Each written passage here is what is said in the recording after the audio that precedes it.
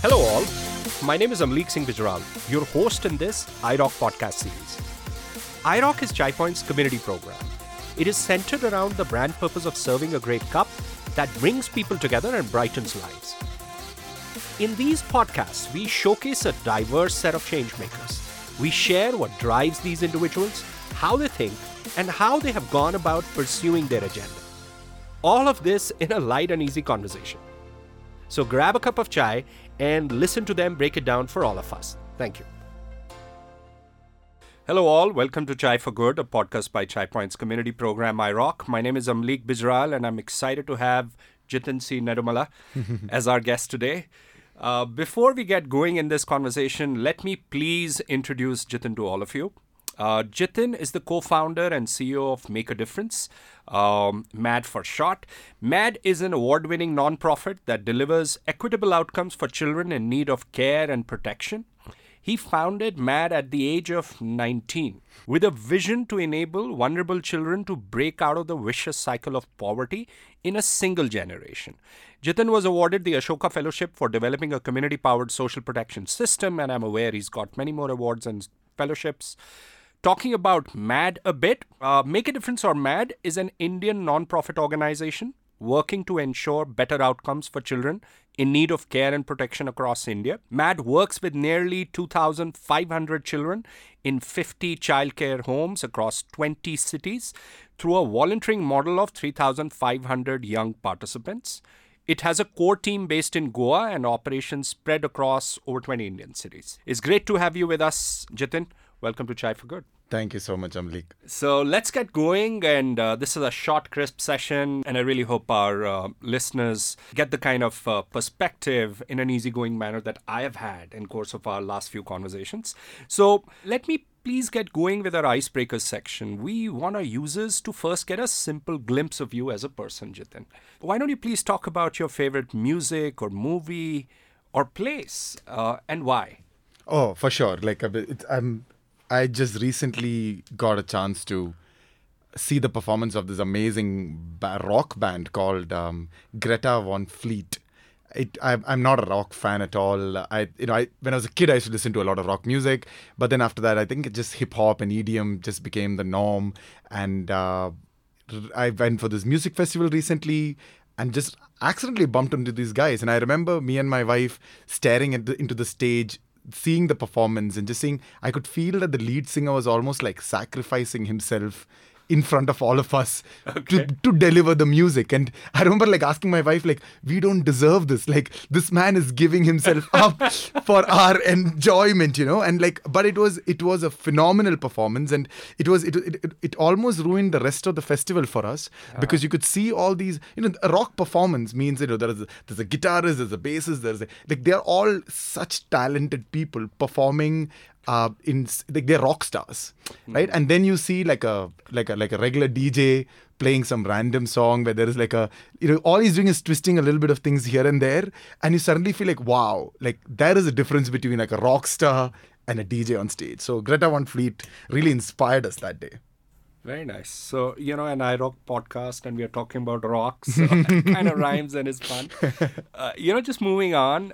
And we talked about it earlier, right? I mean, the power of compounding, right? And so Einstein also said, eighth wonder of the world. And he further added that he who understands it earns it, and he who does not pays it. So compounding, right? So you started MAD when you were 19 years old, and now MAD is in its 18th year. How did this happen? I mean, long journey. And I know one needs, for such a long journey, especially when you start at 19, lot of booster shots, right? I mean, to get going, right? So please tell listeners about yourself a little bit more, family, hopes and desire. And I recall in one of our earlier conversations, you also shared about a personal tragedy that drove you to your purpose. So, this 18-year stretch and you as a person, Jithin, I mean, please share about that. Sure. Thank you. It just feels like a lot, isn't it? 18 years. That's amazing. But one thing that is definitely worth sharing about me is that I had a very interesting childhood. My dad was a communist.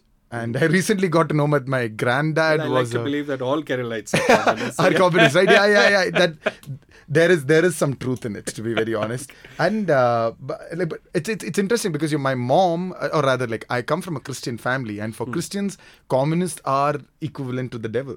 Oh, is that it? Yeah. I've been like taught in my catechism class that there are these people called communists. If you find them, you should stay away from them. And while the half of Kerala is communist. I'm suddenly very curious. I've been talking about Russia, sort of home ground of communism and the Russian Catholic Church. I mean, this is more a note to me. I'm curious to figure out the coexistence of these two institutions there. But sorry to interrupt you. Please continue. No, it is. We can definitely go down that rabbit hole. It's something that even I've been very passionate about. Like as I'm growing older, I'm seeing the value of religion and the important role it plays in holding the society together.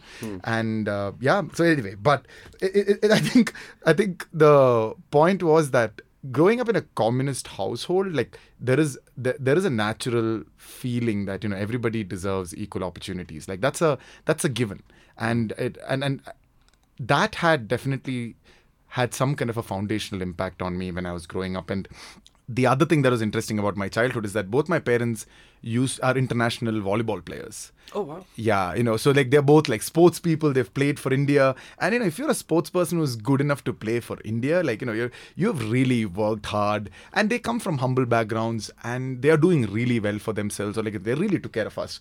And I could, so one of the narratives that was very alive for me was that, if you work hard, anything is possible. And when both of this combined, and as a young kid, I was like, you know what, everybody will, you will have the opportunities that you want because, it's our right. And if you work hard, you can make anything happen. And today I was actually sitting in the auto and kind of thinking on my way here that as a kid, knowing that anything is possible, still I did not really want to do much with my life. Like, what did I want to be as a kid? I wanted to be rich. I think that's pretty much what the goal was. And I remember coming from a communist background and wanting to be rich. After all that stuff, like, that's all that you cared about. Like, and I remember, like, I started my entrepreneurship journey kind of early when in my 5th standard, I started selling WWF cards to my classmates, which got me into a lot of trouble because kids started giving their school fees to me because they did not really think through the impact of all of this stuff. And like that really got me into trouble. And I've kind of got into a bunch of trouble after that. But like I kind of kept at it as an entrepreneur. And by the time I was like 18, I was fairly rich. Like I was thinking about it. This is the time when there are all these mobile, like the Nokia mobile phones are out where like every mobile phone is different. And I remember like when I was 18, I had 2 mobile phones. One was a communicator. I don't know if you remember. I remember the communicator. And then the other one was like a Moto Razor, the aluminium flip phone. And what I remember specifically is like I have a dog, Julie, and she just ate my Moto Razor. She chewed it up and she spat it in front of me, and I'm sitting there as an 18-year-old kid, and I'm like, wow, I feel no sadness. I know I can buy another one, and like, this is not a problem at all. And I remember at that moment feeling that, this is a good place to be as a person, but so in a lot of ways, my younger ages was like, I was having fun. I wanted to kind of like, shoot for the stars, see what's possible and kind of make it happen and things like that. And then something kind of pivotal happened in my life, which is that at the age of, it was my 19th birthday. And I had met this new bunch of friends, and I really liked them. They were super cool, and I wanted to kind of hang out with them a lot more. So I was kind of, I invited them for like a birthday celebration where I rented a car, and we decided to go to this river, which none of us have heard of before, and, like spend some time together. And I remember going there. I remember, we go to the riverbank, cut a cake, and then just getting into the river for a swim. And I don't know what happened, man. Everything happened very quick, but I remember suddenly like people losing their footing, we getting lost in the water, and all of us like swimming and somehow getting back into the riverbank. And I remember like lying there huffing and puffing and like looking around, and we were 2 guys and 3 girls, and they were all of them were like friends for a while since kindergarten. I had just met them, and one of the girls were missing. And we couldn't find her. And I remember like just searching, and that day we lost her. And that was a big big moment in my life, primarily because I've got into trouble a lot when I was young, but I always kind of wrote it off as you can always it'll all work out at the end, it's fine. But dealing with the reality that something that I personally caused actually has somebody lost their daughter in a way that there's nothing I can do to replace that, and that was tough. And I did have I really struggled to it was front page news next day in the newspaper. That's how my mother got to know about it. It was just everybody's life just really went through a tough place from there. And I was really struggling to keep myself alive, have some reason to kind of keep going. And that's when I accidentally ended up in a childcare institution. It was, and it was and I remember the moment where I was in a childcare institution. I was with the children there. We were playing some games. And for the first time, it was like a month after the incident. And I remember for the first time after that month where I could feel that weight not being there, that an extreme weight on my chest, and me feeling light and really enjoying being with the children there. And looking back, what I really understood was that it was just that, I was so focused on myself, oh my God, my life sucks right now. I am such a horrible human being. I don't know. It was all so filled with myself. And for a brief moment when I was with the children, they were talking about, I remember we were doing a mono act with the kids, and they were talking about this simple thing, which is about, how their father got into jail, which was selling marijuana and all that stuff. So I really started associating with them. And for a second, I was able to focus on something larger than myself. And it was really, it really helped me to get out of it. And I almost got addicted being in the space. And I started going there very regularly. And that's how the journey started, And I don't know whether I should talk more about it. But that's, 18 years back, that's what happened that kind of got me started. Thank you for sharing that. It gives a wonderful perspective to this discussion. Going over to MAD and sort of drilling deeper into your agenda as an organization, personally to me, it's a chilling thought when I think of thousands of orphaned children or, unprotected children who are exposed to the devilry that certainly exists in our society. You read all kinds of news. So please tell us, our listeners, of the positivity and the optimism. Your own personal experience kind of also alludes that there was some spark of positivity that took you out of your own state of pessimism, to put it lightly, right? Very, very lightly, considering the incident. Share that with our listeners. How these kids have surprised and continue to surprise you many a times, looks like, with their optimism.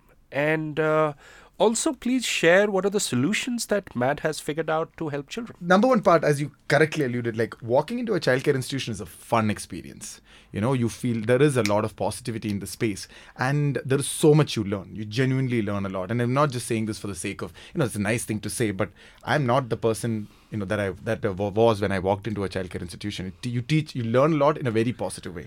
And one of the things that I really want to talk about what I learned from the children that I worked with, is a happy story that I have is one of my youth.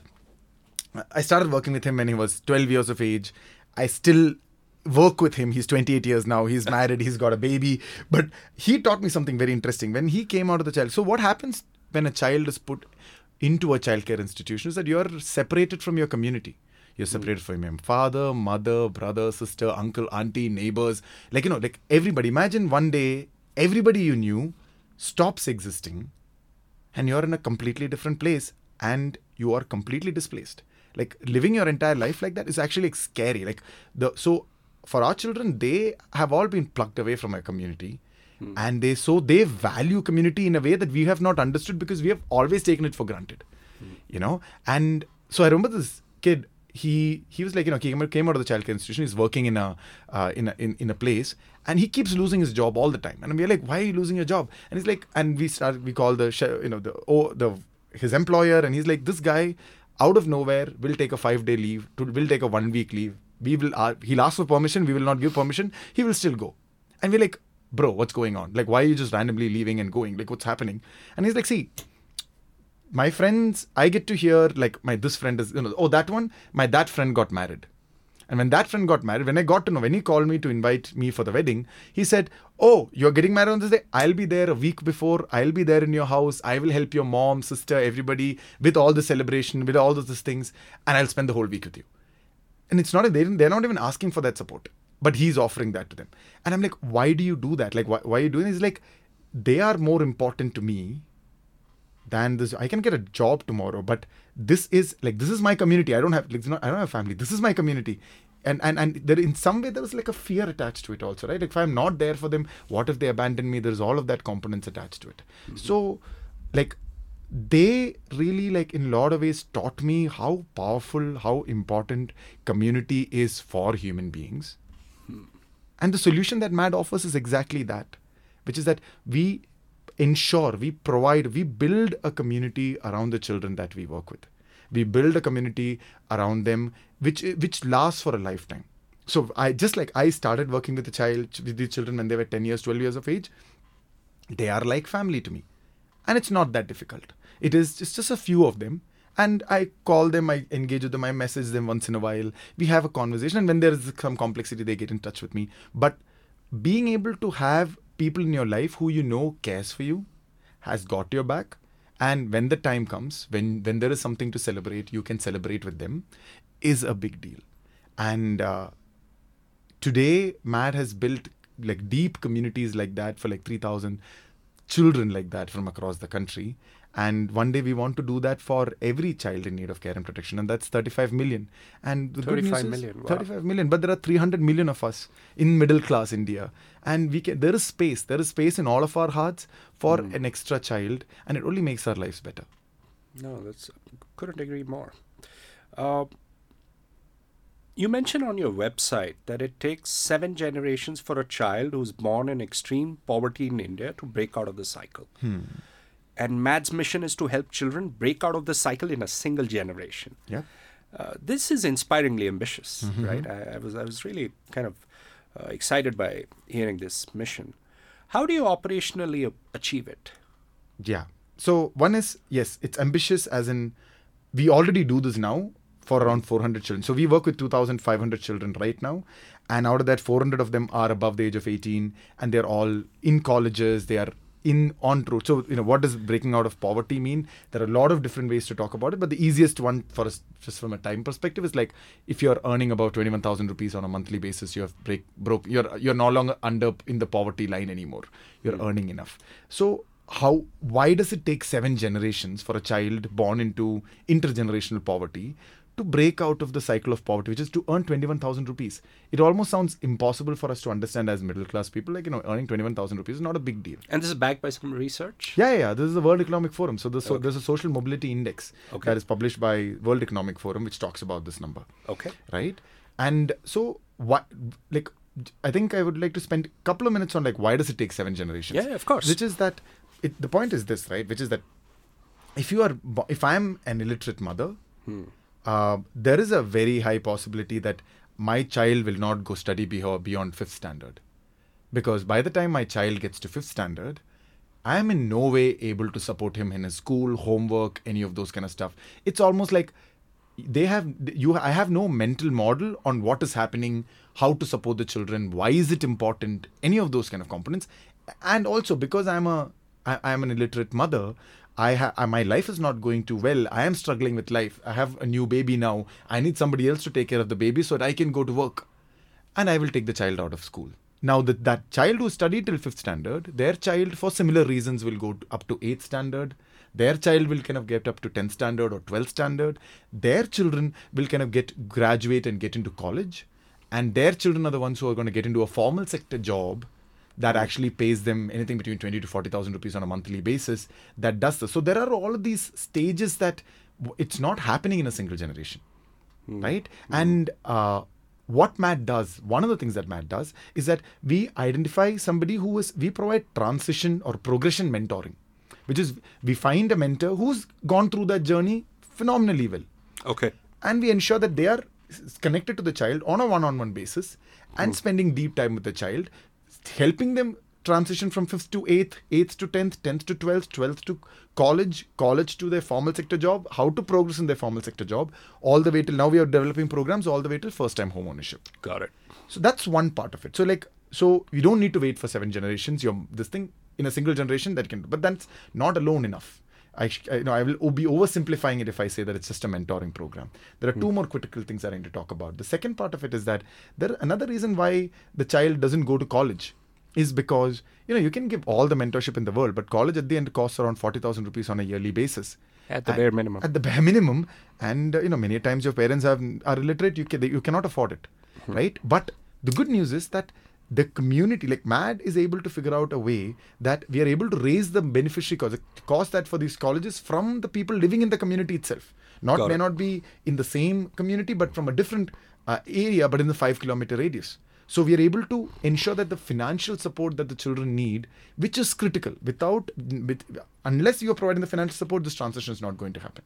That's point number 2. But there is a third important point. Why does it take 7 generations? Because for every 3 generations that they're able to move forward, some crisis happens and they take 2 steps back. Because there are so many different health crises, there's so many different economic crises that keeps happening for this demography, almost as often as 6 months to a year. Like a crisis that happens in our life probably once in a decade, they experience a crisis like that probably every 6 months. That's the kind of prevalence of crisis in that demography because they are at risk. That's why you're called at risk. So what we do as an organization is that's where the community building really comes in, that when a child of ours experiences a crisis, we will hold them there. We won't let them slip back into any of those kind of components. In fact, recently we had an external impact evaluator talking to all our children who are outside the childcare institution during the pandemic. They asked the question, what is the impact on pandemic on them? And because they had a strong community with Make a Difference, more than 70% of our youth said that their quality of life either remained the same or became better during the pandemic. That's basically how you take a child and ensure that they are able to break the cycle of poverty. Oh, this is really fascinating. I think, the high prevalence of risk in that demography and the fact that crises are way too more episodical is, I think it's not a very intuitive thought, but hearing you, I think I can appreciate it a lot more, and I'm sure so will many of our listeners. We're reaching the end of this session, so this is pretty much the last conversation point, Jithin. I want to share a couplet from Ghalib, right? So, very simple one. Most of his poetry is quite tough, but this is a simple one. So it goes, Manzil milegi, bhatak kar hi sahi. Manzil milegi, bhatak kar hi sahi. Gumrah to wo hain jo ghar se nikle hi nahi. Those who even haven't stepped out of their households, they're more likely to get lost than the ones who are actually wandering about, right? So what's the best piece of advice that you have received in course of your journey in building MAD, and what's dear to you at that moment that you would like our listeners to know? So 2 things, and with that we'll close. So there is this, I think the quote is by Leela Watson. I'm not 100% sure. She was an Aboriginal woman, and this is what she told the missionaries, the Christian missionaries who came to these villages to convert and all those kind of stuff, right? Like to civilize them. To civilize them, yes, exactly. Okay. And it was so interesting that she said that if you have come here to save us, you're wasting our time. You're wasting your time. If you've come here because your liberation is intertwined with ours, let's work together. And that had like a profound impact on me, because I know, I would be lying if I say that MAD goes into a child care institution to save the children, to make the life of children better.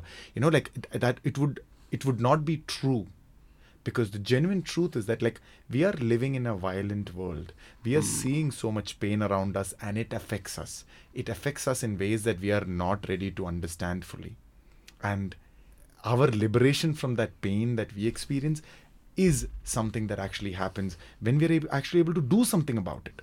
So a lot of the work that we do in MAD, it is in some way a spiritual journey for each of us. And when I'm saying spiritual, it's not about religion, it's not about anything else, but it's something which is a little bit, it's just about getting in touch with your ego and being able to work with that in ways by focusing on something larger than yourself. So, there is not a single MAD volunteer out there who will not tell you that they received more in the work that they have done than they have given, almost to the point of feeling guilty about it. That's such a profound thought. In fact, I would request you to repeat that Leela Watson quote as a way of capping that session. I think it's such a powerful one, and I'm sure will make our listeners reflect more on that thought. So please repeat that. If you have come here to save us, you're wasting your time. If you have come here because your liberation is intertwined with ours, let's work together. Fantastic. Thank you so much for your time, Jithin. It was a genuine pleasure. No, Thank absolutely. you. Thank you.